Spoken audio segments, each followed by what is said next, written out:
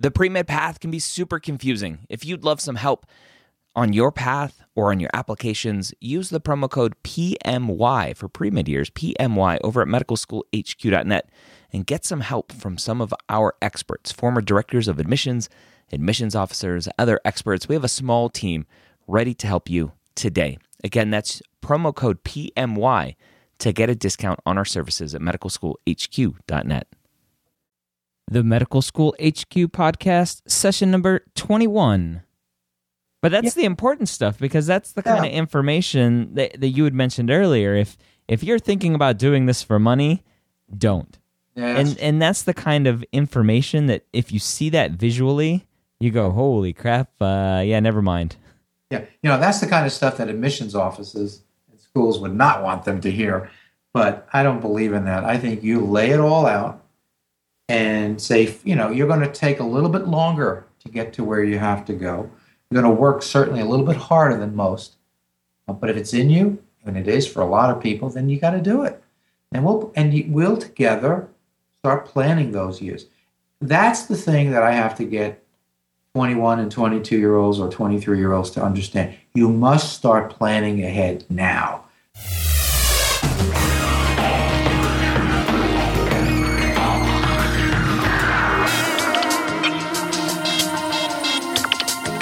Hello again. I am Ryan Gray, your host, back with you for another session of the Medical School HQ podcast, the podcast about medical school, where we take you through the pre-med process, medical school, and even through residency. We're here to take your knowledge of becoming a physician to the next level. Today I have an awesome interview for you. I have Tony Sozo, the Director of Student Financial Planning at New York Medical College. That's where I went to medical school. Tony was there when I was there, and he was an invaluable asset to myself and every other student that goes through New York Medical College with their financial planning and setting them up for success in the future. Before we get into the meat and potatoes of the podcast today, I want to remind you, if you're listening to this before May 2nd, 2013, the Princeton Review was generous enough to give us and you, the listeners of the Medical School HQ podcast, $250 off their MCAT Ultimate Classroom or Live Online course. You just have to enroll before May 2nd, 2013. To receive the discount, go to princetonreview.com and use the promo code MEDSCHOOLHQ250 at checkout. If you have any questions, you can actually call Anthony. He's the one that hooked us up with this. He can be reached at 888-758-7737, extension 5017. One other thing that I want to mention before we get started. Last week, or last podcast, I had asked you, if you found this podcast valuable, to go into iTunes and give us a ranking and a review. And 3 people did, and I just want to thank them. Lucy Maybe, another CCIE, and Hopeful MD all went into iTunes, left us awesome reviews, gave us 5 stars. We're up at 23 5-star ratings now, which is awesome. The way iTunes works is the more people rate and review a podcast, the more visible they are so other people can find us. So if you haven't rated us yet or left us a review and you find us valuable, if you could go into iTunes, I'll ask again, and give us a review and a rating, that would be amazing. And next week, I will thank you as well. After this podcast, where you're going to get a ton of great information about preparing yourself financially for medical school and what it's like to have that stress of several $100,000 worth of debt. After you listen and you have questions, we want you to interact with us. We want to know what you think about the podcast, what you think about the content. We've been hearing some great stuff from you guys out there already, and we want to keep hearing it. There are a couple ways to do that. 3, actually. The first way, we're on Twitter at Medical School HQ. You can email us, feedback@medicalschoolhq.net, or you can keep the conversation going in the comments section of this podcast at medicalschoolhq.net/session21. Some of the topics that we cover today with Tony, we cover the cost of going to medical school. Obviously, it's not cheap. It's a big burden and a big hurdle for a lot of people. We talk about the effect of your credit score and credit history on financing and what it's like to actually have a bankruptcy and applying for financial aid. We also talk about what actually goes into the creation of a yearly budget from a medical school and how's that affected if you have a wife and kids. Maybe medical school is a second career for you and you have a wife and kids and you are the breadwinner and now you're going back to school full time and aren't working. We cover that and a lot more. So I hope you listen to the whole thing. It's great information. To start the podcast, I asked Tony what kind of stuff he discusses with applicants when they're going through the interview process when he first meets them at New York Medical College.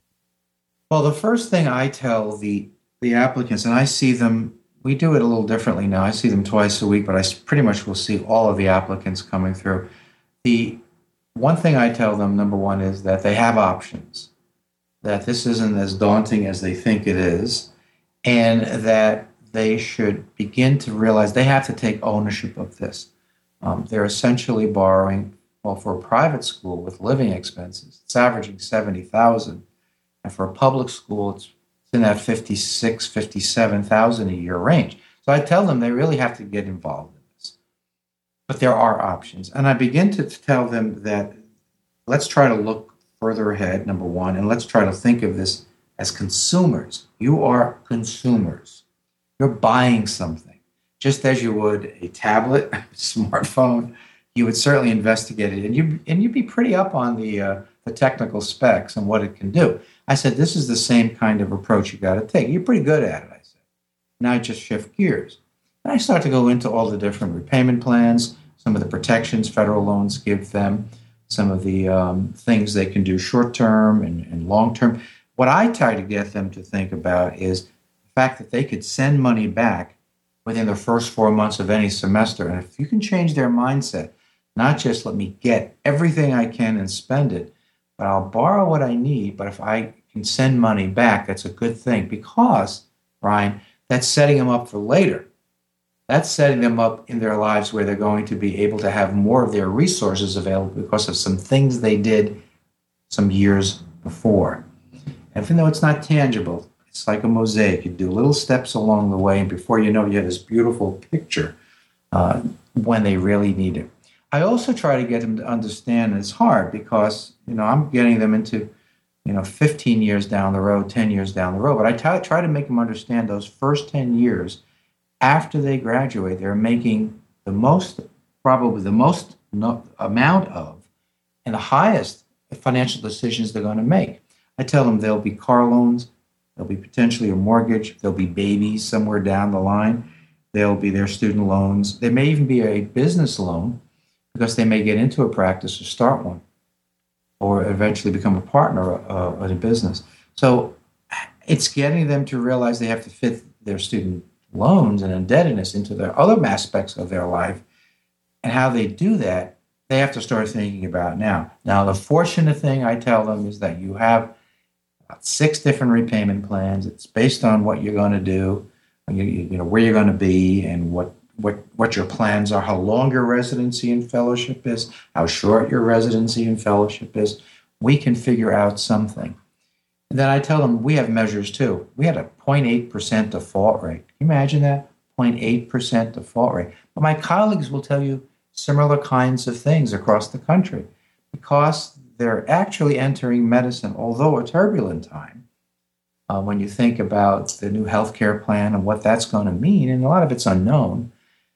By 2020, there should be 90,000 physicians leaving or retiring from the profession. There's going to be a tremendous hole, especially since 30 million new people are coming in. So they really are going into the profession at a good time. And I think it's 110,000 people by 2025.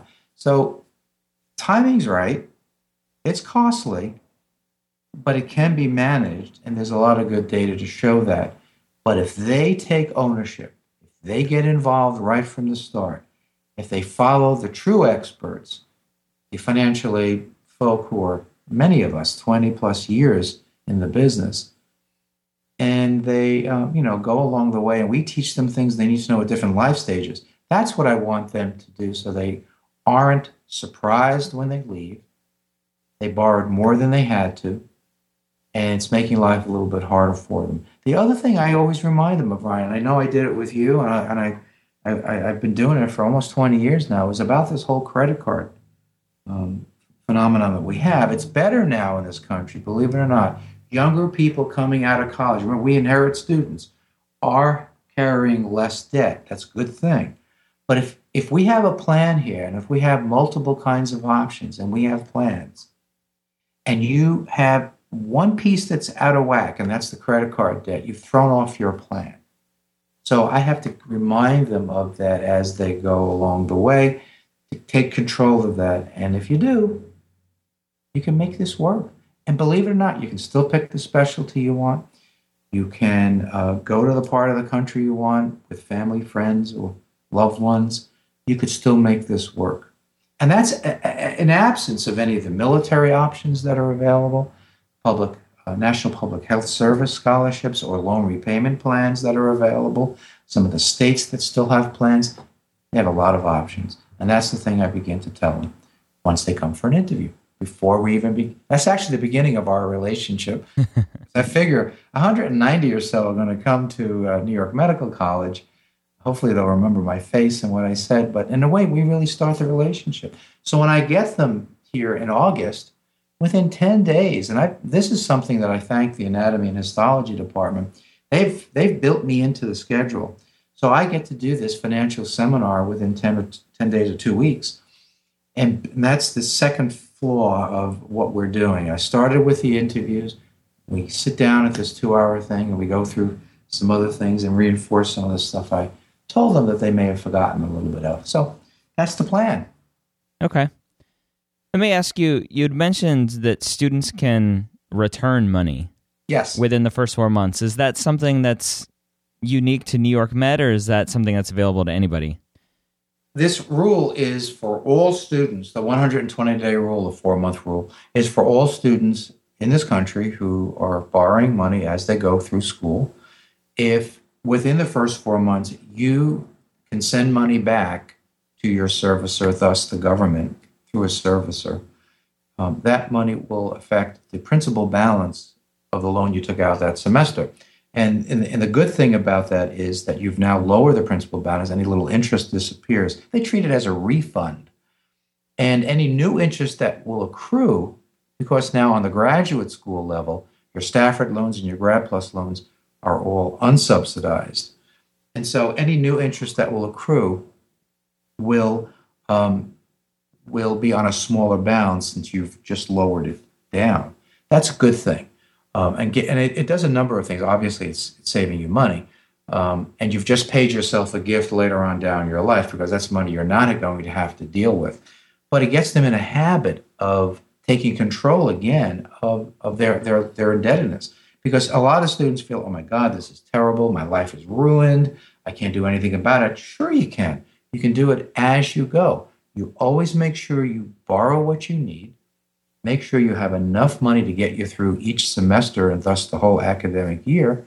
And if you find that you've learned to cook and you're saving money that way, or you've been able to buy your books inexpensively, you're really good at travel to go home for the holidays, you get great fares or train fares or whatever it may be, well, then you're realizing you have some extra money, then send it back. And they make it so easy for you to do, Ryan. You find out who your servicer is. The government outsources to a number of services. They can't do it all by themselves, but they have some people, servicers and companies who are experts at this. And you find out who they assigned you. You go to their website, set up a free account, put in your routing number for your checking or savings account, and you have a profile. It's great privacy and security. And every time you have extra money, you go in and say, I want to send it right back to this loan. Here's $500. You press the button, it's gone. By the next day, the government has your money from your checking account, and it's back to the government. So it is a very good tool, A, to save money, B, to get people in the proper mindset. I'm sure there are students at other schools who will just borrow, and some of it they don't need and they play with. They use it for the wrong reasons. I'm constantly harping on that, and I think our students, for the most part, do. When we leave and the students are doing their graduation questionnaire, we're always below the national average for credit card debt while in school, because that's the one thing, credit card debt, that can ruin the plans. So if they're borrowing wisely, only borrowing what they need, sending money back if they don't need it, and keeping the credit card debt as low as possible, they have a chance. Okay. Let's talk about credit card debt for a minute. Yeah. With all the new credit card rules that the government's putting out as far as students obtaining credit cards, I remember when I was on campus in undergraduate school in 98 to 2002, yep. I was signing up for credit cards left and right and getting cool free T-shirts. I mean, I don't care about my credit score. I got a cool T-shirt. Right. But some of that's going away. The government's making it harder for the credit card companies to offer students credit cards. But for the students out there that have credit cards, maybe they're career changers and they're adults and they have their credit cards and other forms of debt. What kind of challenges are these students facing coming into medical school, having any sort of income being pulled out from under them, and still having debt on top of it? Yeah, that's probably the toughest group coming into med school in some ways, because they had a lifestyle. They were working. They had entertainment. They had trips and vacations and all the normal things that all of us like to do. And all of a sudden, I put them on a pretty rigid budget, sort of. They're basically living off loans instead of an income. And they may have some savings, and they may have some wishes and desires or engagements that they're used to, whether it be with friends every once in a while or family or outings. And it's really hard for them. So when I have the opportunity to talk to someone who had a lifestyle before that, and by the way, our entering class this past year, the average age was 25. I don't know if that's a national trend, but that is very interesting. So they have at least a couple of years outside of graduating from college and now having to make some adjustments. Well, the key thing, my biggest worry is this. They still want to live the way they lived, and they can't because there's only so much money that we can give them. And our budgets are reasonable, but they're not extravagant.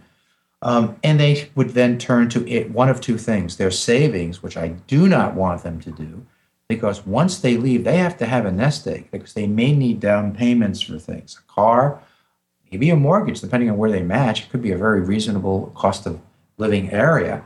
That's number one. I don't want them blowing it all on one semester, which is probably what it would cost, or going to credit cards and continuing to keep that lifestyle up.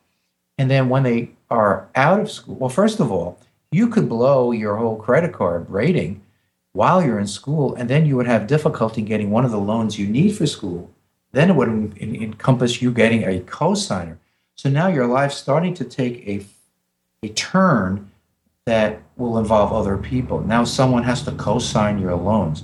So that's the first thing. And the other effect of having to go to credit cards because you want to keep your lifestyle up is that you've now added a bunch of money that you have to deal with once you're out, and you have all these other plans now that you've graduated, now you're finishing your residency or your fellowship, and you still have maybe $10,000 or $20,000, and I've seen in some cases, of credit card debt.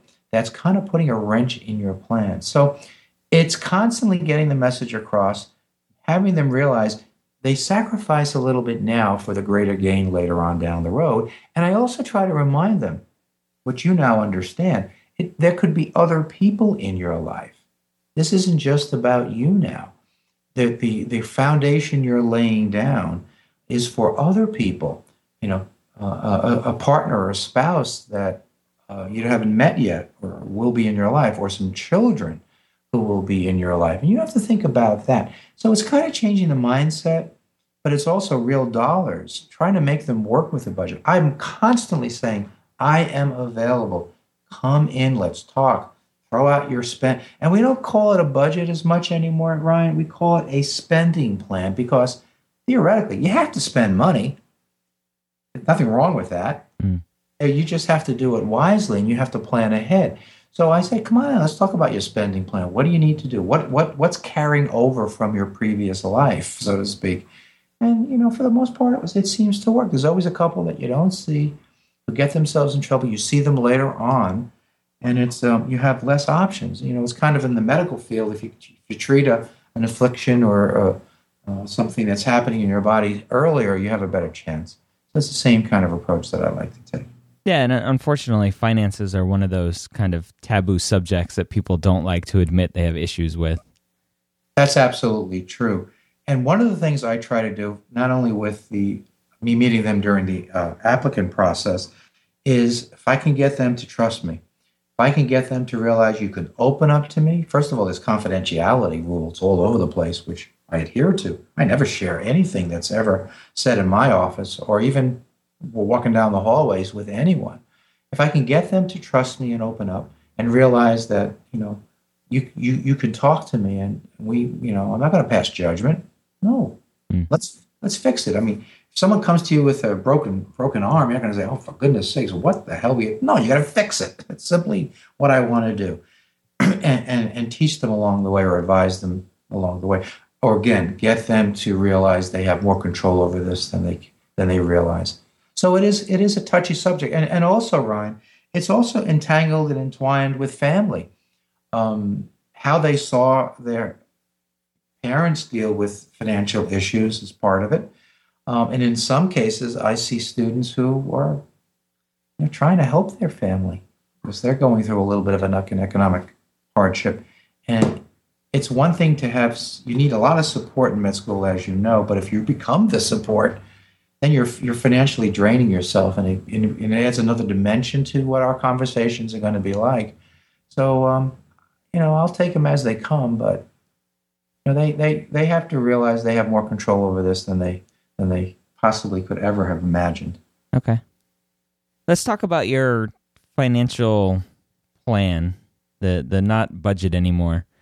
What goes into that? What can a student coming in expect their, I'll call it a budget just for the sake of being easy. What can that student expect the budget to cover?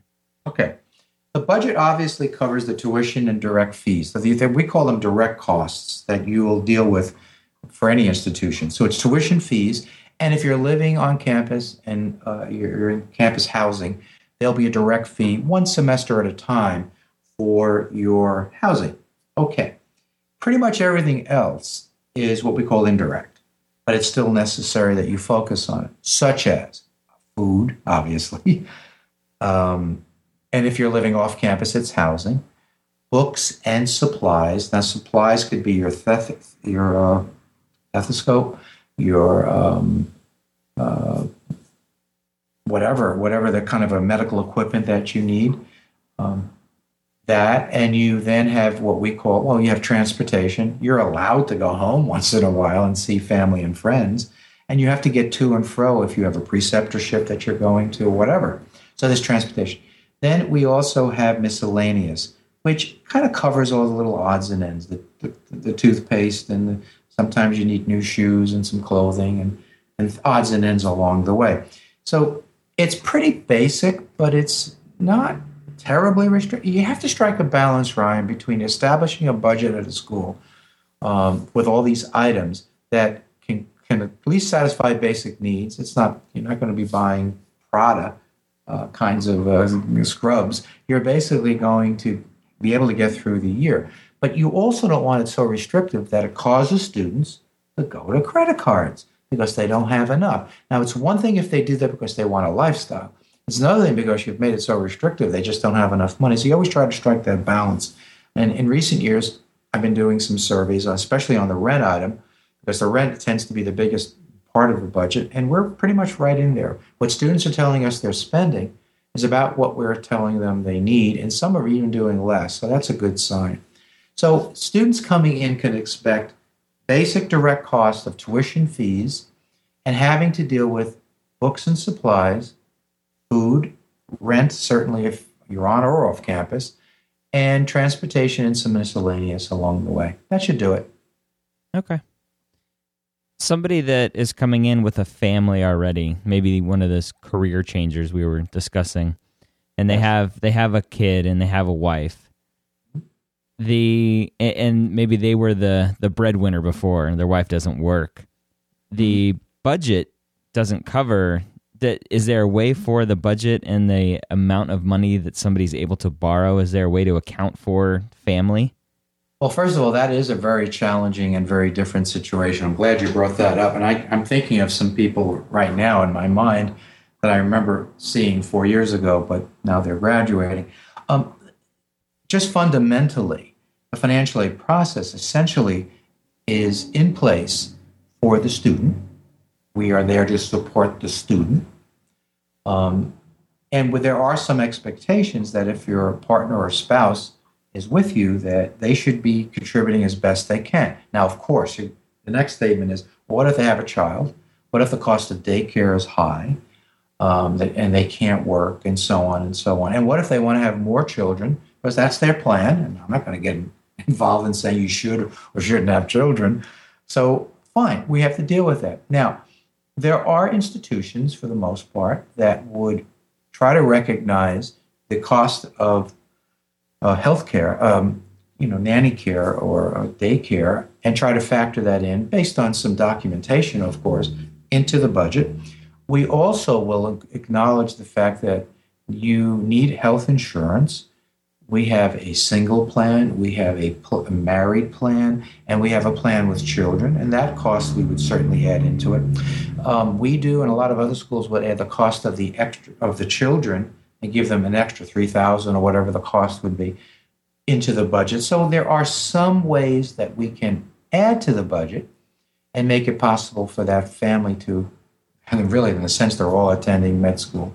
So I would tell any student or applicant to talk to your financial aid office at the respective school you've been accepted to or are thinking about, and see how they would be able to adjust somewhat the budget for a family.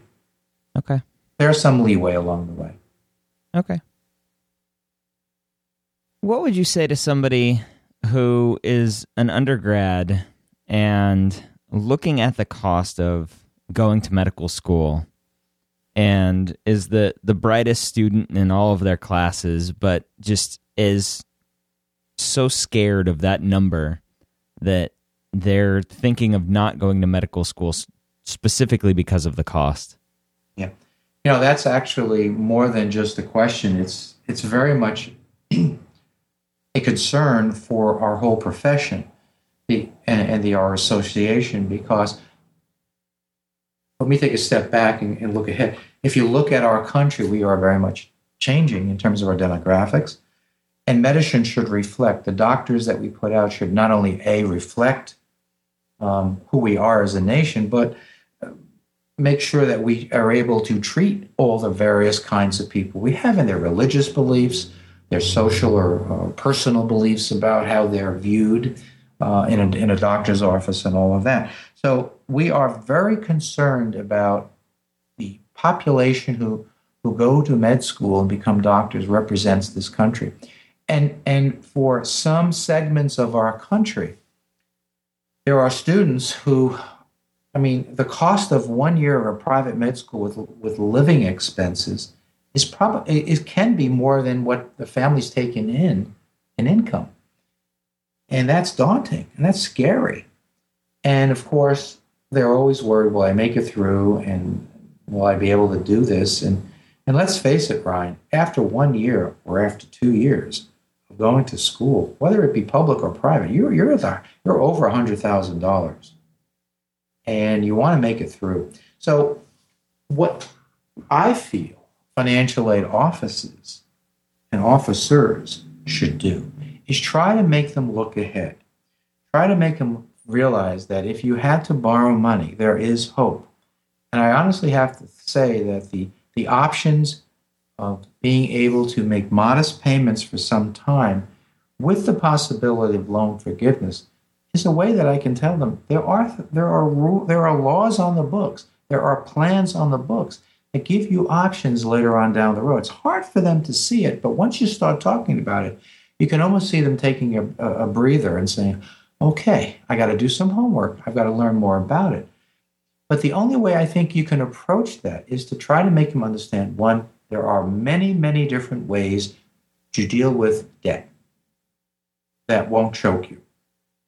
And two, you have so many options available to you for the kind of doctor you want to be that will be wide open to you. That if this is something, a burning desire, you really have this notion that you can see yourself spending your life helping people, then we can make it work. I'll tell you one thing, Ron, if you're really not sure about this now, and you're doing it because someone's telling you to do it, it sounds prestigious and you want to be in a prestigious, fine. Or you think, I have nothing better to do, might as well be a physician because that's where they say the bucks will be because there's a shortage. If you're doing it for all of those reasons or not for the right reason, don't do it because the cost will be troublesome to you because you just don't think this is the right thing to do and you'll hate every minute of it. But if it is the right thing for you to do, between working with your financial aid office and constantly thinking about and knowing about the options, you'll make this work. It won't be so bad. It's not something you'll take lightly. Borrowing possibly $200,000 or $300,000 a year isn't something we take lightly, but it will seem possible, and because it's something you want to do, and we all will be there to support you. And I mean, the faculty, your families, the aid office, and so on. So, okay. It's work. It takes some work. And the numbers show that it does work. The small default rate shows that people are doing this day in and day out. Day in and day out. Darren, I've been at New York Medical College now, it'll be 28 years, and I don't think our default rates ever exceeded 5%. And I've seen it down as low as 0. And that's just one school. And it's not an industry that the Department of Ed ever worries about. And I have to give the industry credit. They control the supply and demand very well. Unlike, I must say, some other professions, the law profession is struggling a little bit with this because we have about 135 med schools. They have 200. We put out about 18,000 students a year, graduates a year. They put out 35,000. So what you're seeing is that simple economics. You have more demand and less supply. You're going to have trouble finding work. So I have to give a lot of things credit here. The profession takes care of itself well. I like to think my colleagues around the country at the medical schools are keeping up with their business. We all go to the conferences. We go to all the major ones. We learn the new plans. We ask questions. We advise and give back to our students. I think it's a combination of things that makes it work. And that's the kind of thing, go back to your question, what do you tell someone who's faced with this kind of cost and this whole thing of getting through med school? What are some of the things you tell them? I try to tell them all of this. I try to put it into context that you're entering at a good time. We take care of you. The profession takes care of you. There are a lot of dedicated people you're going to meet along the way that will support you and help you, and everyone will need support. There are times when you doubt yourself, and there are people there to lift you up. So, that's kind of what we tell them, how we approach it. Okay. When a student's applying for financial aid, what effect does credit score and maybe a bankruptcy history have on that application? Excellent question. There's a short-term answer, and I have more of a long-term. A lot of what I want to always do with students is think ahead. All right, let's look at it short-term. All right, so you're accepted. You're making your application for your financial aid for your first year, and you had a bankruptcy in the past. On the federal side, they're a little less. What they look for is different, perhaps, than a consumer organization would look for.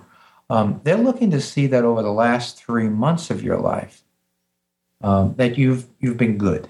You've made payments on any outstanding debts that you have, and you haven't gotten yourself into trouble. If the bankruptcy was a while ago and you're on a road to recovery, that's a good thing. But it's what's happening the last 3 months, 6 months, what's happening in your recent life that matters the most. And if there are problems, you're not cut out. First of all, the Stafford loans, which can be up to about $45,000 on the graduate level, depending on the cost of the school and the number of months in the school year, could be up to about $45,000. That is in credit check. So you will be able to get that money, assuming you're a citizen or permanent resident and you haven't defaulted on any previous federal loans. You're fine. And it comes down to the next loan, the Grad Plus, that pretty much goes up to budget. If you had that problem and it's more recent, and right now you're having trouble passing a credit check, which they will do, then you can go for a co-signer who has to have a good credit history. Now, if you fix things and it's now the second year and you apply and you're good, you'll get the loan on your own. So it's not the end of the world. It would require you asking someone else to co-sign the loan. And co-signing means, it's not asking for a reference. Co-signing means they are responsible if you default later on down the road. So it keeps people in school. There are alternative ways that they can get the funding. But right away, if I know that problem exists, I just sit down and start talking with them and seeing what they can do to get out of that default situation or that negative situation. And because I'm thinking long term, I say someday you're going to need to go for a credit check for a car or a credit check for a mortgage.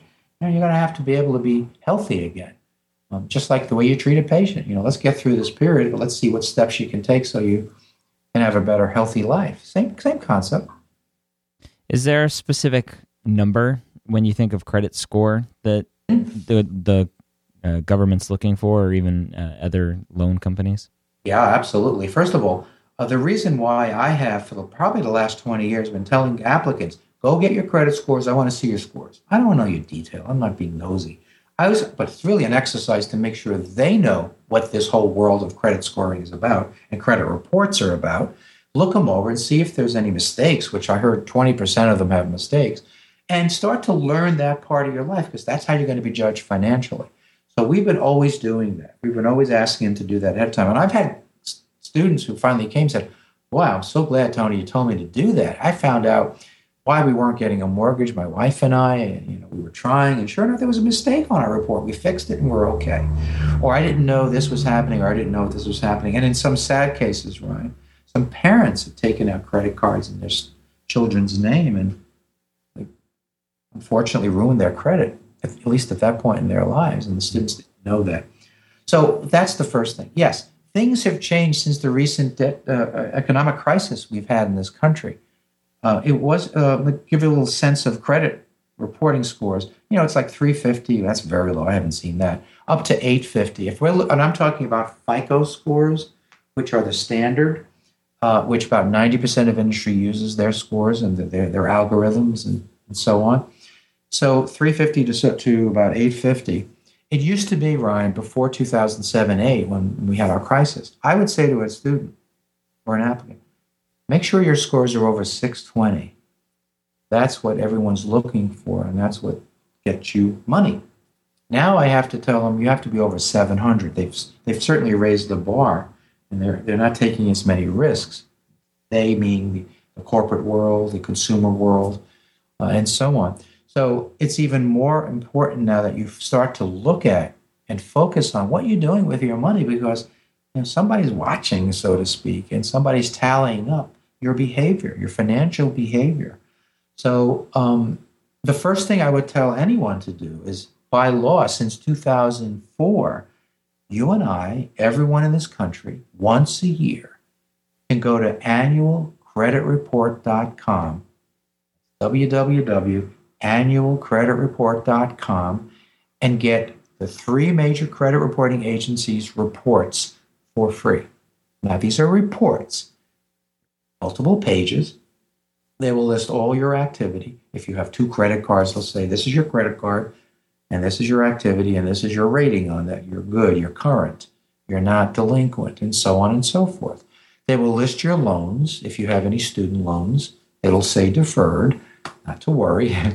And it'll give you a good picture of your financial life. So I certainly want them to do that coming in, but I also tell fourth years it's time to do it again because you're going to probably ask for credit checks on cars and other parts of your new financial life. So you also want to make sure, A, no mistakes, and B, you're still healthy. It's like going to the doctor once a year. Perfect. This is something that everybody should be doing.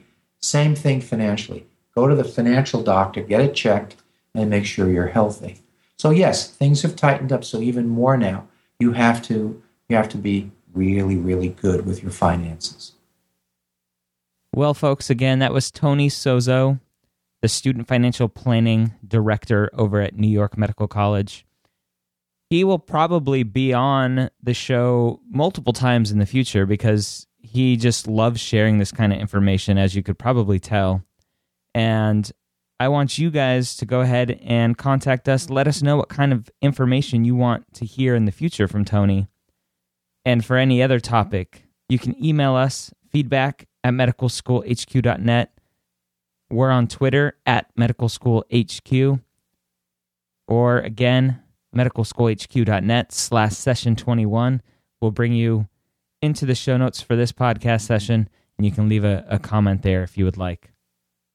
As always, I hope the information provided today will help better guide you on your path to becoming a physician.